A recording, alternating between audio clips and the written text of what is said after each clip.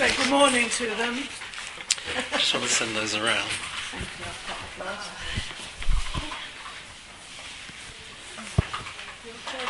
Okay, good morning. Boker Tov. I just want to make sure it's not. Oh, right. Keep it away from the machines. Has anybody got tissue? Sharon, have you got tissues over there? Yeah, just.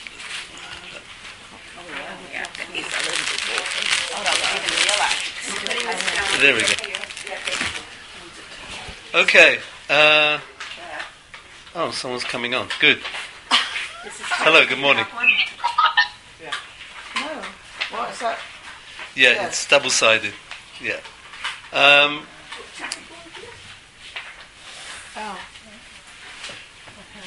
Firstly, I just want to say thank you again for inviting us to be here, inviting myself, and it's always a good excuse for Macha to come out as well. I also want to dedicate the sheer memory of my father-in-law, Professor Mani Lehman, Zichron Livracha, whose Yortzeit was on Sunday, Kafbet Tevet, passed away 12 years ago. He, a very unique man. I'm not going to say a lot because there is a lot to say, but I would just say one thing. Those who come from the States who know the motto, the creed of Yeshiva University, Torah Mada. This is something that Rabbi Lamb wrote a whole book about it. And it became very popular, I think, in the 60s and 70s. My father-in-law was doing Torah Mada way before it became a creed. A man of science, a man of computers. He built the first computer in Israel, the hardware.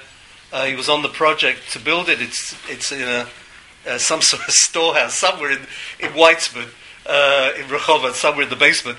They called it the Sabrak, believe it or not. Very, very original name. Those days, obviously, computers were about defense, and that was his commitment. And at the same time, he also spent many, many hours with his Daf Yomi. He must have gone through Shas. We estimated maybe at least 6-7 times. Extraordinary man, and he's truly missed. And we should dedicate the Shim in his memory to Zichron Baruch. I want to mention that he was a very, very humble man. He was an absolute genius, and he was so humble.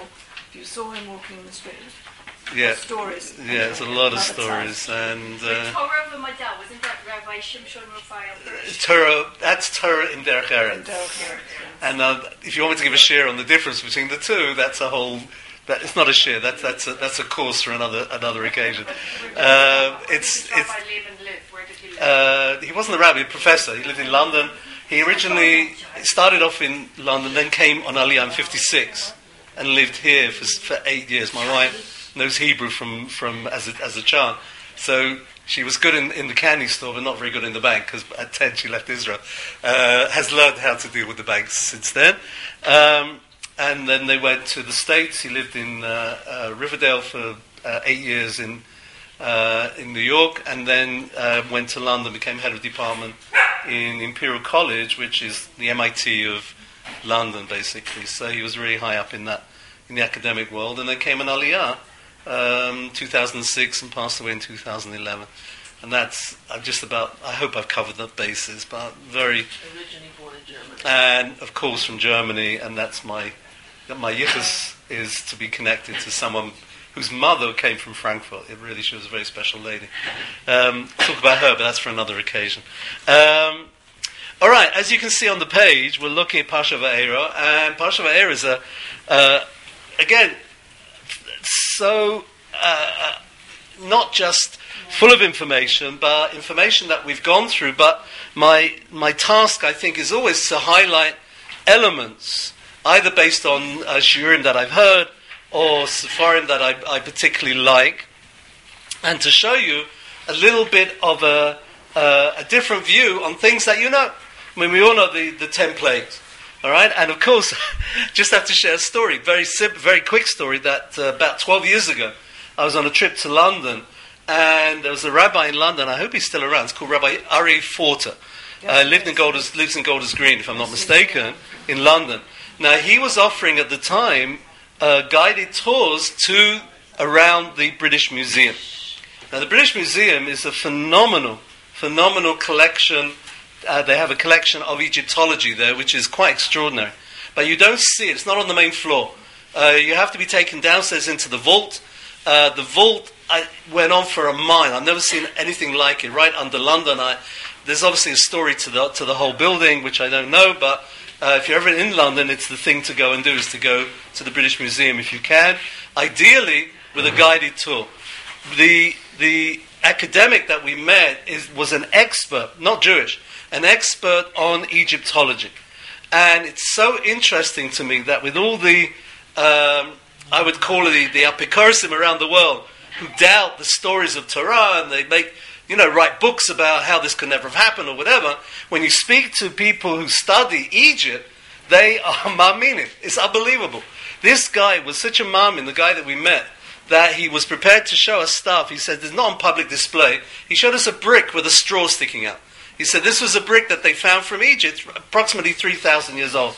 I mean, wow, there you go, bricks with straw. And he showed us a stick, which actually was in the shape of a snake. The famous story with the mater, and it became a snake, and he said that was an Egyptian symbol. And it's amazing, amazing, amazing stuff that he showed us. I think very much of Rabbi Slivkin, what he's doing here. And the British Museum is kind of a predecessor for that kind of approach, where if you study the background and the interesting information of the societies there where Jews live, particularly in the ancient world, you come up with connections which embellish our learning of the Chumash. And this is just one example. And I could have gone on a lot about this, but I do want to deal with two things today, and this is part one. It's taken from a book by somebody called Yisachar Jacobson. Now, Rabbi Jacobson, I don't think is alive anymore, but his books were classics. Before ArtScroll came along, his books were already translated from Hebrew to English. Back in the 60s, they were being translated. He wrote a sefer on Torah, Binah B'Mikra. He wrote a sefer on the Haftarot, which is fabulous, and he wrote an amazing sefer on the Siddur. Right, a great Talmid Chacham. I don't know his background. I didn't get a chance to Google all the information, but his name, Rabbi Yisachar Jacobson. And again, his Sefer on Torah, he brings on the Esem Makot, or the 7 Makot of this week's parasha, he brings at the beginning something extraordinary. He says that I want to share with you one of the interesting things that he heard from an Egyptologist, a friend of his, by the name of Professor Yehuda. Now, I knew Professor Yehuda in Boca Raton in America. Not the same guy. May have been related, right? But this was a Professor Aleph Shin Yehuda. So whatever Aleph Shin stands for, Avram Shmuel, I don't know what his name was. But the reality is, he brings a very, very interesting analysis of the Esem Makot with the prefix or the question, which is, in terms of the function of the Esem Makot, the 10 plagues, we know that they were a judgment on the Egyptians, right, for what they did to Am Yisrael. And the only plague which is there to bring the Jews out was really the 10th plague, the plague of Bechorot. But before you get to that, it says also that it was a judgment against their gods. Yeah, you've got here on the page that you have in front of you, section A, a little bit of Egyptology. It says in the pasuk, this is actually next week's parsha, with all the gods of Egypt I have done shvatim, judgment. I've made judgment against the gods of Egypt. And in this quote over here, which you have as section A, is actually a quote from the Ramban. And the Ramban says, I underline the end of the first line, V'lo piresh hakatuv b'shvatim ha'elim. Right? We're not actually it doesn't spell out so clearly what the judgments were against the gods. Against the Egyptians, yeah, it spells it out. But against their gods, what were the judgment? How did they get judged in terms of their gods? How were their gods afflicted in the way that we understand? Now, some of it is pretty obvious to us because we learn about the Red Sea, the plague of blood in the Nile, not the Red Sea, the Nile. And the Nile was obviously a very important source of irrigation for the Egyptians, and that was afflicted. But, okay, we sort of make a jump from that to assuming that was one of the gods of Egypt, and maybe with a bit more reading around the subject, we'll come to a more educated, academic, let's call it academic point of view. It's not saying we're wrong about that, but I'm going to talk about the plague of Kinim, which is particularly interesting. And this is the paragraph at the bottom of the page. It's fascinating that this became the breaking point for the Khartoumim. Remember, there was magicians, and they could reproduce the blood, and they could reproduce the frog. Came to the Kinim, what did they say? Etzba Elokim, here's the finger of God. Right? What is that? What is the significance of that phrase? Always wondered about that. What would they say? It's strange. Right? We normally talk about Yad Hashem, the hand of God. They said Etzba, it's the finger of God. And we make a big play in the Haggadah, Etzba and Yad, and all the Makot at the Yam Suf, etc., etc. But what's this Etzba Elokim? What is that all about? So you've got to open up a book on Egyptology. Believe it or not, you'll get the answer. And the answer comes like this, and it's at the bottom of the page. I'm just going to read for a little bit of this paragraph from Rav Jacobson as he's quoting his friend, Professor Yehuda. It's just a little tidbit, but I thought it's something a little bit off the norm, but very revealing. He says, Ma'alefe biyoteh, he says, what is so interesting, says Rabbi Jacobson at the bottom paragraph, I can answer questions which nobody seems to be able to answer. He has barata, Professor Yehuda Makat Kinim. What's going on with the lice? And the question, of course, is, if we talk about hygiene in Egypt 4,000, 3,000 years ago, one has to assume that lice was a continual problem, right? Maybe they didn't bathe the way that we bathe today, and they didn't have the hygiene and the cleanliness. So why was the plague of lice particularly damaging in terms of the Egyptians if they had to live with this the whole time? It's like something which maybe they got it on steroids, but still you wonder why this was particularly damaging, and why the Khartoumim, that's when they had to pull away, and they said, Etzba Elokim, what's going on? So the second line, listen to this. Fascinating. Makazu lamaba. Why did this plague come? Akina. The kina, the lice. It's there the whole time. They must have been living with it constantly. Why were the magicians so weakened by the plague of lice? Fascinating question. He says, where they could do with the other plagues, they couldn't do with the lice. What's going on?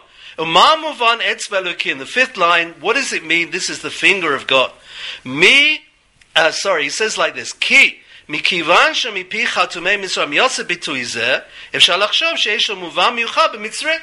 this is an Egyptian phrase. The finger of God, not necessarily referring to God in the terms of Hashem. They also had gods. And they would recognize that phrase, Etzba Elokim, meant something in Egyptian terminology. Now this is where you get into something which is truly fascinating. He says like this, if you read about the Egyptian idolatry, he says they write about the occasional battles that the idols would have one against the other. Right? And again, I'm taking all this on face value, but I'm sure if you're in the British Museum and you have the Egyptologist sitting there, he'll probably back this up 100%. He says like this, the end of the sixth line, underline, Let's say there's a fight amongst the gods, and one god was going to conquer the rest of the land, if that's what was going on. You have this in Greek mythology for sure, but even in the Egyptian world as well. What did the god do to win? Lavash tzurat chazir. He put on some sort of mask which was like a pig. V'yitganei ve'elav balat v'yaveh oto be'einav be'etzbo. How would he defeat the other god? By poking him in the eye. Go figure. Isn't that interesting? That was the way that he did it. That was the symbol. Etzba Elokim is like, it's a poke in the eye. Mini Oz, so from that moment, Haya Etzba Elo, let's use the word that is secular here, Etzba Elohim, when they would refer to the finger of God, Lishnina B'fi Mitzrayim, became a byword. It was a phrase in Egypt. L'tzayin Eze Mo'ora Mikra Ayom Abba Mistarim. It would describe something which happened. They couldn't explain how it came about. because they would refer to gods having a fight. That's the way they explain if there was an earthquake or there was something happening, who knows? And what they would say, that would be couldn't get rid of it. They would call it Etzba Elohim. This is their definition, the finger of a god with a small g. Now he said, okay, but how do we explain the lice being so devastating? He says you have to know the Chartumim were the upper level in Mitzrayim. They were like the priests. In fact, they probably were priests. And when you go, and I saw this in the British Museum, the Egyptian priests, you see these images, the Tutankhamun exhibitions and all the rest of it, the priests, and maybe Pharaoh as well, was very smooth. They literally shaved off all the hair of their body. This was part of their religious preparation to do their idolatry. And if you see them with beards, you should know those beards were false. Right? Those images, they wore a string and they wore a false beard. Something to do, again, with their idolatry. And all of this I remember hearing in the lecture that I sat through in the British Museum. But what he says here is fascinating. He says as soon as lice came onto their bodies, they couldn't become priests anymore. Because they became defiled. In their terms, not in our terms, in their terms. So if they are defiled in their terms, what did they do? They had to come out of their temples, and they had to come out of their places of worship, and they had to hide away. So the Chartumim, by definition, the men who were affected by lice, that became devastating because it undermined everything that they stood for. They stood for absolute cleanliness, absolute worship, absolute connection to their God, smooth, nothing intervening, as we would say, no chatzitza, no interruption, and all of a sudden their bodies are covered with lice. And this was, and the same thing it says by Shechin, the same thing. Because they were covered with boils, again, they were so affected by it. This diminished their connection to their God. It undermined not only the Egyptian, but it undermined their God, and it undermined the whole worldview, the Weltanschauung of the Egyptian society. Unbelievable. Okay, and again, I share this with you. Just go to page 2. I'm not going to go through the whole paragraph, but I just want to show you the end, what he says here. It's truly remarkable. On the flip side, it's page 2, just the other side of that page. And I'm just going to show you the third line down, where the second line down at the middle of the line. They had to be so pure and clean. That was their preparation for serving their God with a small g. Now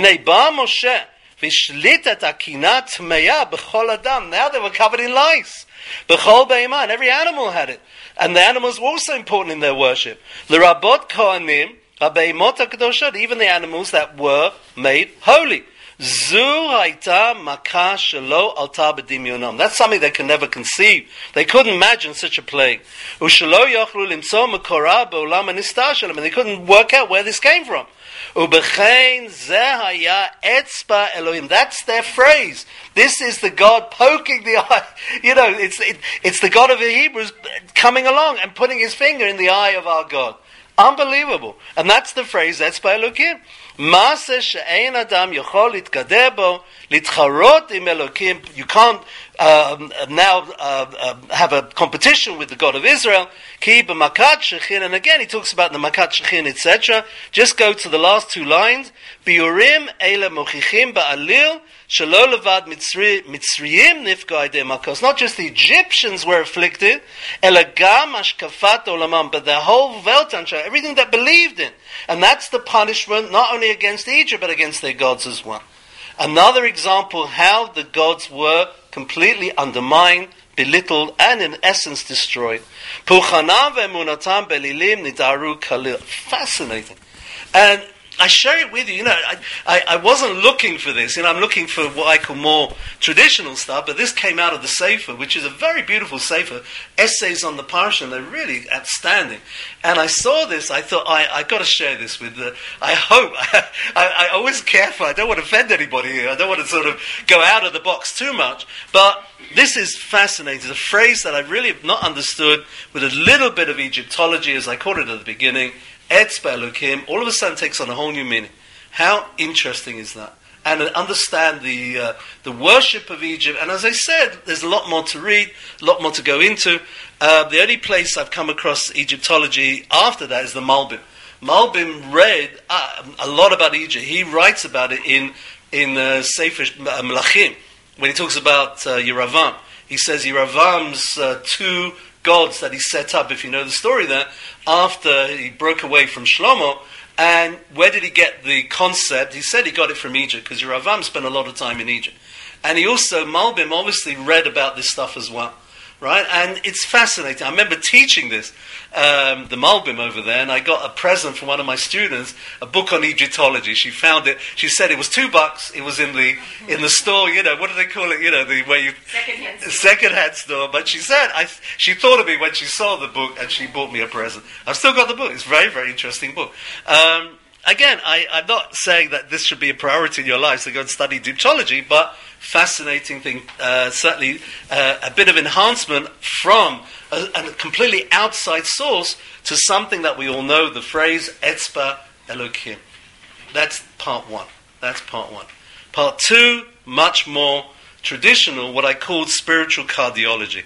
Sorry for the people who are cardiologists in the audience, but if there are anybody here, or some of you connected, the reality of spiritual cardiology, obviously I'm talking about is the hardening of the heart. Right? That is something which gives so many Meforshim real challenge. It's here, it's in the Rambam, and it's section B on the second page. And I just want to go through this because, again, absolutely fascinating. Rambam in Hilchot Tshuva, and there's a beautiful analysis of Rav Soloveitchik about Hilchot Tshuva, goes 4 chapters about Tshuva, 2 chapters 5 and 6 about free will, and then the rest about Tshuva again, Tshuva Me'ava and all the rest of it. So everybody wonders, why did the Rambam introduce free will, the whole concept of free will, in the middle of the book of repentance? And as I say, if you have the book Ala Tshuva from Rav Soloveitchik, he's got a very beautiful explanation, which I'm not going to go into now. But I just want to show you the basic concept of the Rambam. Rambam says, the beginning of Ala Tshuva, chapter 5, and it's the middle of the page. Rashut l'chol adam netuna. Man has free choice, right? Man meaning human beings, okay? Im ratza latot asmo l'derech tova.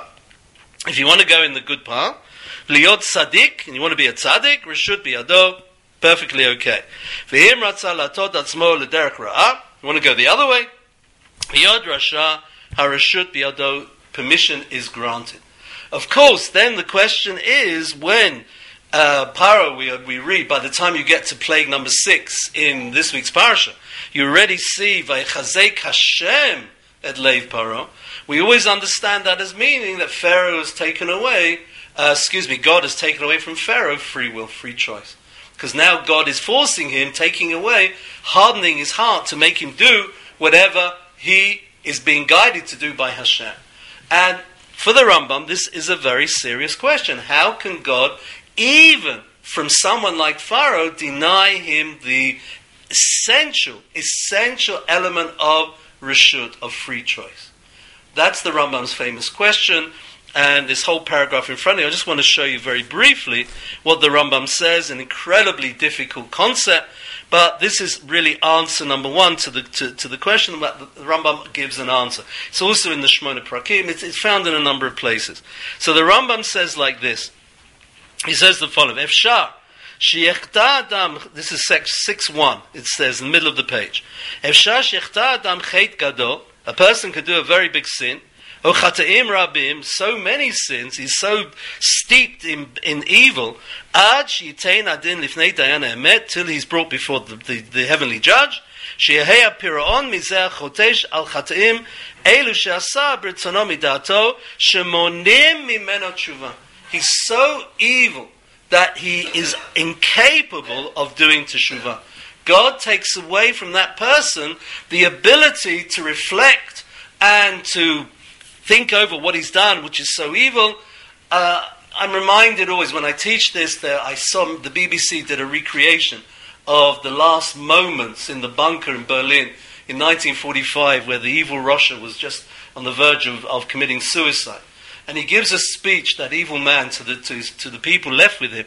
And he says, keep up this and do that. And of course, keep up the fight against the Jews.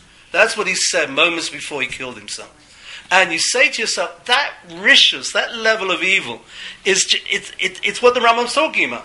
The man was so steeped in doing this terrible, terrible evil that he'd done for so many years already, there's no way he was going to come out of that. There's no way he's ever going to come out of it. And this is what Rambam is saying. There are certain characters in life, certain characters in history, Stalin, and you go back to, I don't know, all the different evil people that we've heard of, Khmelnytsky, and all these names that we have from history. These are people that we believe that the possibility of tshuva has been removed from them. And it's a unique situation. Rambam is saying, generally, even a very bad guy, someone who's really a bad guy, but they can turn around. They can repent. But when you're so steeped in evil, I don't know where the cross, where the line is, where you cross over. That's a good question. The Rambam doesn't sort of elaborate on that. But I think we know instinctively there are certain people, that's it, they're done. There's no way that they can do tshuva, and that's the answer for the Rambam for Paro. Everybody else has the chance to repent. When it comes to Pharaoh, tshuva is held back from him. That's Vayichazek Hashem et Leiv Paro. He is denied the possibility of repentance. That's answer number one. I think it's very well known. But not easy, because Rambam is basically saying that there will be exceptions to the rule in the world that we live in. Very rare exceptions, I have to add, but exceptions nevertheless. Three other solutions, some of which are very radical. But the one I like, actually, of all of them, is the next one, the Seforno, and in fact the Beit HaLevi, Reb Soloveitchik from New York, his great grandfather, who he's named after, Yoshe Ber Soloveitchik, the Beit HaLevi from Lithuania, also wrote the same thing, and they give a different twist. They say like this: they say that in fact, what Hashem wanted is Paro to let the people go willingly, right? And of course, he doesn't want to let them go, right to the bitter end. He's holding out. So basically, what the Beit HaLevi says, Beit HaLevi and various others try to suggest, is that hardening his heart means that Pharaoh was given the ability to withstand the pressure. It's like a person who comes up to you, and God forbid, they're holding a baseball bat, and they want to hit you on the head. So you put on a helmet, so if they hit you, you can stand the shmais, you can stand the hit for a little bit. Okay? And it's like protecting you. So what's happening here is that Pharaoh's free will is being hardened so that he can withstand the pressure and come to a balanced, if that's the word to describe, a balanced choice of sending the Jews away. In other words, the hardening of the heart is not taking away free will, but it's actually guaranteeing free will. I don't know if that makes sense. It's literally the opposite point of view to the Rambam. Literally the opposite. But of course, what the Beit HaLevi doesn't make Paro into an exception to what is otherwise a very significant rule around the world, that everybody has free choice. Let me show you in the text, because it comes out, I think, pretty clear. Bottom of page 2, and I'll just read this through very quickly. Lichora yesh lavin. Why did God harden Pharaoh's heart? You'll say to me, you say in Ivrit, Zelo fair. Right? It's not fair what he did to Paro. It's not fair. Zelo fair. Uma chata Paro Pharaoh, right? What did he sin? If God hardened his heart, then, he can plead, it wasn't, as you say, it wasn't me, Gav, as they say in English. It wasn't me, I didn't do it. And, you can get away with it. So what's going on here? And the Beit HaLevi says, many people ask the question, what's the whole situation here with Pharaoh? He wants to suggest, although he doesn't quote the Seforno, but Seforno says a very similar thing. What is Pharaoh's real desire? He doesn't want to send them away. He wants to keep them. And the plague makes him go against his desire, makes him send them away. And therefore, he's sending them away out of necessity, because he's being forced by the plague. So if it's being done by force, he can always argue, I'm not responsible. I was pushed into it. As it says, just to go to the next page, when you're forced, you're not praised, and you're not denigrated. It's something that you just can't control. However, so God hardened his heart, not that he should now not want to send them,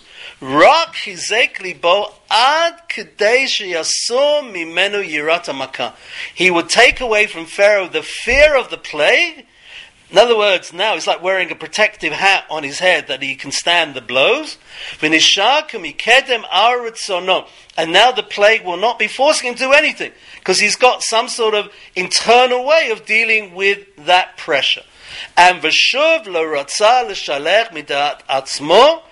therefore he now will be in a position where he is not being forced to send them, but he's back to an even playing field where in fact he doesn't want to send them. He doesn't want to, he's being forced by the plagues, and hardening his heart gives him the ability to withstand the pressure of the plague, and therefore he's back to square one, and he doesn't want to send them, and of course that means he's going to be punished for what he did. Even if he's sent because of being forced, then you could argue that he's not to be blamed, and you can't hold him accountable. So what the Beit HaLevi does is go exactly the opposite of the Rambam. Rambam says, of course, everybody has free will, and Pharaoh was one of the few people in history that was taken away. Says Beit HaLevi, quite the opposite. Pharaoh, in fact, had a situation where he's being forced to do something because of the plagues, so you give him hardening of the heart, a bit of angina over here, spiritual angina. What do you do in the consequence? You say to him, you've hardened his heart so that he can now withstand the pressure, and he can give a balanced decision. Do I want to let them go, or do I want to keep them? And of course, Pharaoh's mind, he wants to keep them. So the playing field is level all over again. I hope that kind of makes sense. Sort of two different perspectives. Beit HaLevi on one side, and Rambam on the other side. I think it's also kind of like Rav Katz sometimes explains free will, where he says, let's say, if Chazar B'tshuva, he is happy that he is not eating in a chazir or pig or something. Yeah. And the next shlaf is okay. He's not even going in a non-kosher restaurant, and the next level would be okay. Now I'm going to a more kosher herrscher. Correct. And then it moves. Yes, and the same goes with the free will when you are doing against going downhill. Yeah, that's Rav Dessler talks about that. That's you also would see that because he's always no, so now his level of bechira goes in distance down, so he more easily can say no. Correct. And therefore you're trying to keep balance. That's really what it boils down to in the situation, right? Rambam is quite happy to say Pharaoh's an exception. Beit HaLevi says, not so much. We've got to look at it from a different perspective. My favorite answer, not necessarily the best answer here, is from Rav Goren. I like mentioning him because he is so original. And I'll tell you a little story. About 2 or 3 months ago, after King Charles became King Charles, not Prince Charles, there was a news item. And the news item was like this, that there was a big conference, a climate change conference, COP, I don't know what they call it, something like that. They held it in Scotland a few years ago, and this time round, I've forgotten where it was going to be, or where it will be. And the whole discussion initially was whether the new Prime Minister of England was going to go or not, and the same discussion about Charles. Now, as Prince Charles, he could go, because he was very much vocal in his day, has been very vocal about climate, the issues of climate. As King Charles, they said to him, you can't go. He was told by his advisors, told by the government, told by everybody, because if you go, you are lending a certain amount of, you're approving of something, which in the end of the day may not be to the interests of the country because of other considerations. Who knows what's going on? Maybe he'll upset the oil companies, maybe he'll upset this one or that. 1,000,001 different considerations. As king, he has a different level of awareness and responsibility than he had as prince. It was a news item literally about, 2 or 3 months ago. Fascinating. And what Rav Goren is basically going to argue, he says that in fact, when we talk about a king of a country, he has in fact 2 levels of free choice. He has personal free will, and then he has diplomatic free will. A very interesting thought, because it's so true. There are certain things which on a personal level you can do, but as a diplomat, you can't do. We know that Golda Meir, in the 40s already, was having behind the scenes conversations with Jordan, I think with one of the Husseins or wherever it was before Hussein, I remember. There's famous stories like that, but he never got publicized. Because this could never become public knowledge because of the fallout, the implication that it would have, not only for the new state of Israel, but certainly for Jordan as well. And all of these behind-the-scenes things that go on, we know they go on, and thank God that they go on. There was a very nice, interesting article in the Jerusalem Post last week about the head of Tzahal, I think, who's just now giving up. And he spoke a lot about the connection with America in terms of the military connection. He said, the politicians maybe are close, maybe are not so close, but we are always going to be very close because we're working together. We have something to give to the Americans, and the Americans have something to give to us. And that was very interesting to read because, again, behind the scenes, it's more comforting to know, even if we're not told very often, what is really the state of play, what is really happening. So Rav Goren argues that this is what's going on here with Paro. Paro, in his initial free will, free choice, his personal free choice, he made terrible choices. He made choices which not only was his own bad choice, but also because of the mood of the country, which was so against the letting the slaves leave, this affected him as well, personally. But of course, he still had the option to change and to set the Jews out. But now it became, once it's become the will of the people, then his free will is changed completely to be the free will of the people, meaning he's on that different level, not of Bechira, personal choice, but of Bechira, political choice. And there are in fact 2 different levels of choice in that person's life. I find that interesting. Let me show you the text. Interesting. Isn't there psukim on this that say that the king's their free choices becomes different? It becomes correct. Is in charge of the kings, like of the. Absolutely correct. And this is what he brings. And I just want to show you. Basically, I tell you what. I don't even think that it's a difference between this and that. It's all the same. Excuse me. It may be all the same. You may be actually right. Let's have. I think you're right. I just want to show you the text because I've got one more thing to share with you, which is so out of the box that I'm just going to leave you to ponder on it at the end. But listen to this. This is page 3. It's the second paragraph. He says, "Mafteach la'avanat inyan lefi hakatuv b'Mishlei." He says what it says in Mishlei. For Rabbi Goren, this is obvious. I mean, Mishlei is something I aspire to understand one day. Palgei mayim leiv mele biyad Hashem. Right, the flow of water or the streams of water represent the heart of the king and the hand of God. Al kol asher yachpotz, according to whatever he wants, yatenu, he will incline him. In other words, you're always in the hand of Hashem. If you're a leader, particularly, Yotzei mikan comes out of this. Shebenigud lechol bnei adam. Everybody has the ability to choose for themselves. Wow. Kings do not have free choice. Not completely, I'm not saying not they're without free, no. They have restrictions, they have limitations. Therefore with Pharaoh, that's what it means when his heart is hardened, meaning that personal free choice is taken away from him. He's now bound by the choice of Melech, what he has to do as a king. Hu haya biyad bidei Hashem lasot tova ra'ah, to do good or to do evil is in the hands of God. Nishelet ha'sheila, im kein, lama nitla me'amelech zechut, ha'elementarit, good Hebrew word, the basic zechut, the elementary zechut, shall call basar v'dam. Why is the king deprived of such a basic right to have free choice, like everybody else? And he says another question. Why should he be punished? If he's not doing his own free will anymore, he's as king having to make those choices, why then should you go and punish him?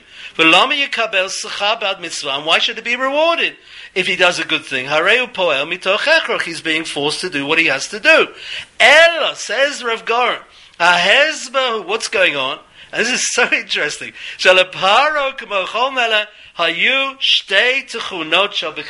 levels of choice as a king. First level is personal choice as a human being.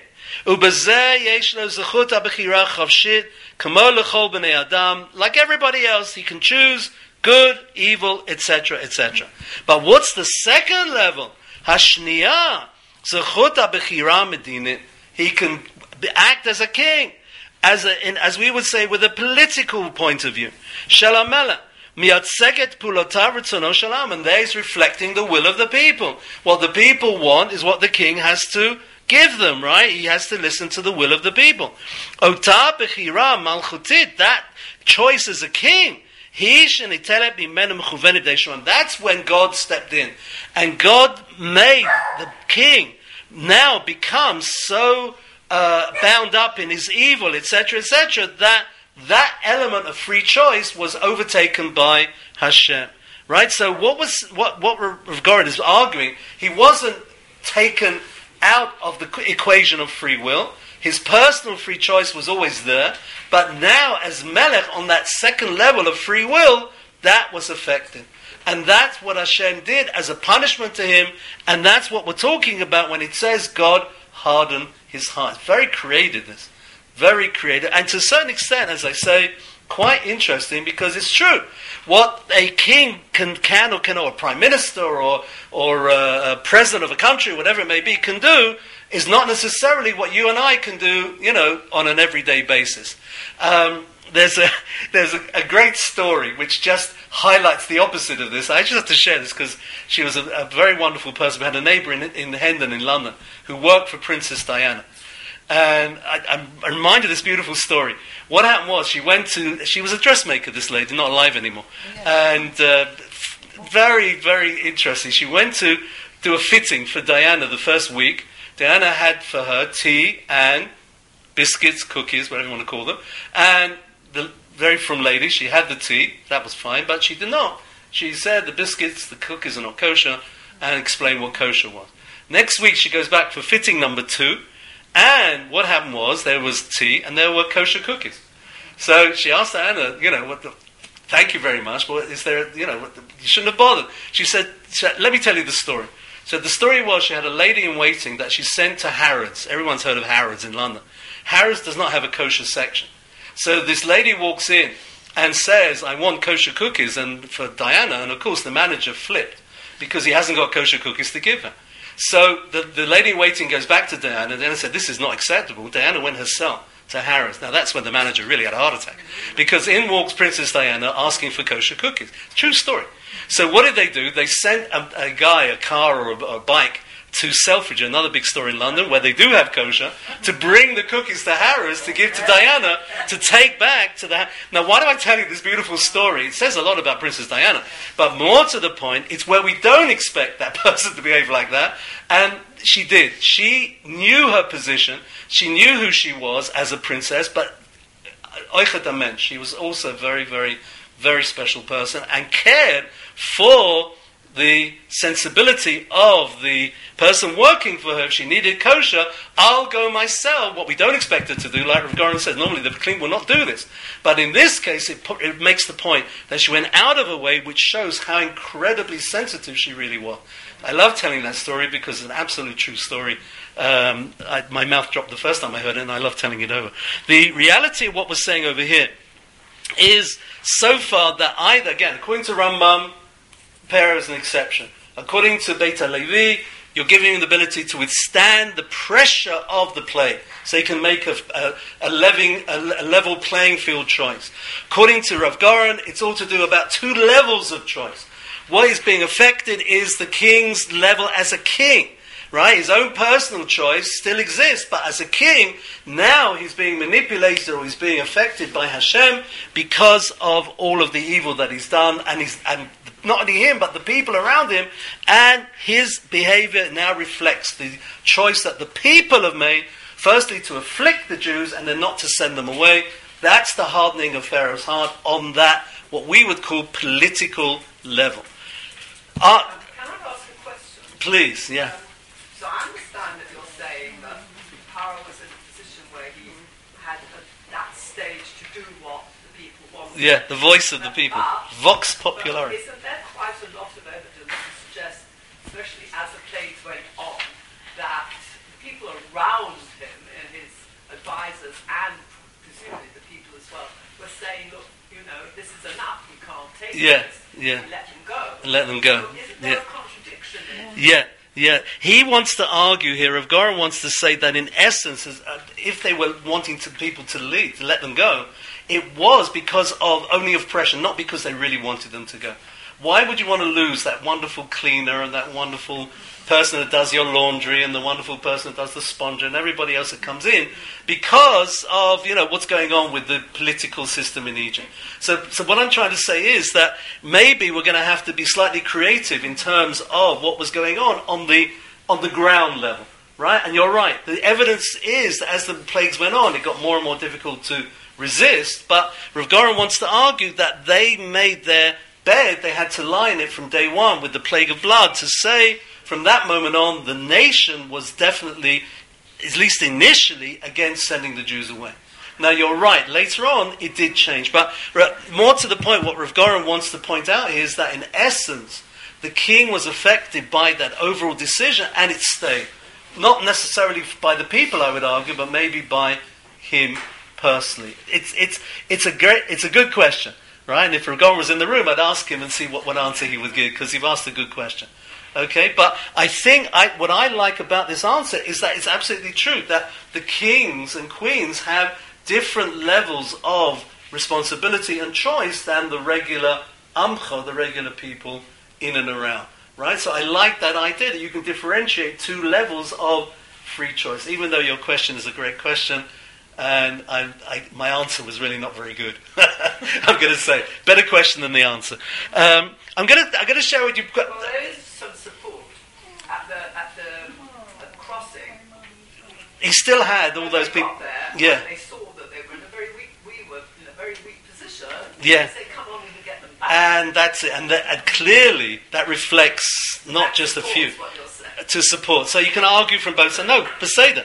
And I think that may be the answer that one can give. There's certainly elements. It wasn't across the board that everybody wanted them to leave, and it wasn't across the board that everybody wanted them to stay, but there clearly was a very complicated dynamic going on in Egypt, which, maybe needs more focus and study. It's an interesting thing. You've given me something to take away and look at, because that's beautiful. I just want to get to the third point, and I'll take the final questions at the end. The third point which I came across, and not to do with Paro, but to do with a sugya that I'm teaching outside, which is in Sefer Shmuel, and it talks about the sons of Eli. And it says there the sons of Eli were so bad, right? They did bad things in the Mishkan, that it says Chafetz Hashem lamitam, that they couldn't go back on what they did. Hashem wanted them to die. A big question there. The Radak raises a massive question. What about, were they that evil? Were they like Pharaoh? I mean, you can't really compare them to Pharaoh to say they would lose free will to do repentance. They couldn't do teshuvah. And it's a very big problem there, which is for another shir, for another time, to talk about the sons of Eli. But this concept, which I have in front of you, section 3, from a rabbi called Yehuda Eisenberg. He's a teacher at Bar Ilan, and I heard this shir from him when he came to London many, many years ago. And very, very interesting. He wants to redefine what hardening the heart means. Right? He wants to say another interpretation completely, and the way he does it, he looks for those comparative events where it says people had their hearts hardened. Where do we find it? He says we find it by a gentleman called Sichon, a war which came later on when the Jews were coming to Eretz Israel. They wanted to go through the land of Sichon, and he said no, and he refused to let them in. They had a big war. Sichon lost. And then he says later on, also with Yoshua in Eretz Israel, there was a coalition against the Jews after the story with the Givonim and the whole thing that was going on there. Again, a question that they seemed to be inspired to fight Am Yisrael, even though Jericho had fallen and Ai had fallen, all those things had happened. Nevertheless, there was a coalition to fight against the Jews. Hashem hardened their hearts. And Rav Eisenberg says the following. He says in both situations of Sichon and the story with Yoshua, the hardening of the heart is actually reflecting a logical decision. What does he mean? He says like this. He says with Sichon, if you look carefully at the story, there was a previous battle with Melech Edom. And Melech Edom had not even a battle. He said to the nation of Israel, don't come near me, go around, and they went around. So Sichon was battle number 2. And he sees his friend Melech Edom pushing the Jews away from Eretz Edom. So he says to himself, logically, wow, if they can do it, I can do it. And he's prepared to go to war on this. Now you'll say to me, does that make sense? And in the mind of someone like Sichon, you will argue it would have made sense because logically, since he saw his friend succeed, he will succeed. It's a logic. Is it a real logic? The answer is no, because you're fighting the God of Israel. You're making a terrible mistake. And in fact, Rav Eisenberg argues that hardening the heart means Hashem provides the situation whereby the man involved, or the king, or the leader involved, makes that mistake. He makes that logical conclusion, which is in error. It's a wrong logical conclusion. The same with the people fighting Yoshua. They felt that if they could make a coalition and come together, they could push out the Jews. And they're making a terrible, terrible mistake.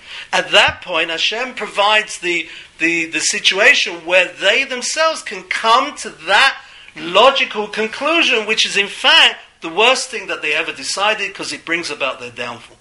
And he says beautifully, maybe this is what's going on with Pharaoh. In essence, what's happening with Pharaoh is that not, God forbid, he's losing free choice. But what Hashem is doing is providing a series of circumstances around him which make him want to do what he does in such an evil way to bring him down. He logically says to himself, we're still mighty, we're still great. You know, the Egyptian culture, the Egyptian society was the most developed society in the world. Everything we know about Egypt. And therefore, logically, maybe this is what Pharaoh thought. And why would he say logically to do what he did against the Jews and even to not let them go? Because this made perfect sense to him in terms of the situation in which he found himself, or in which they found themselves. So what Rav Eisenberg wants to suggest very simply, without getting into the detail here, hardening the heart is not God affecting free will, it's God providing circumstance where the person himself literally hangs himself with his own rope. He brings about, through a logical conclusion, a decision which will, in fact, destroy, self-destructive. I'll show you in the text what he says. It's the last 6 lines on page 3. He says, although we don't see the words chizuk halev with Sichon, pulato shel Sichon hi pula hegyonit. What Sichon did made logical sense. Lefi matzav inyanim shu natun bo, in the situation in which he finds himself. Sichon einu chalash me'edom. He's no weaker than Edom, and Edom got to push the Jews out. Maybe Sichon will do the same. Ve'im Yisrael nasogu l'maret tzva'o shel melech Edom v'bli lekanes l'krav. If they didn't want to start a war with the king of Edom, ein siba shelo yasu kein l'maret tzva'o shel Sichon. Why would they start a war with Sichon? U'bechol zot kasher mita'em Moshe et hakra. Sefer Devarim, Moses describes this battle in the book of Devarim. Who must be mashit rachesh me'achar klaim? He says what went on behind the scenes.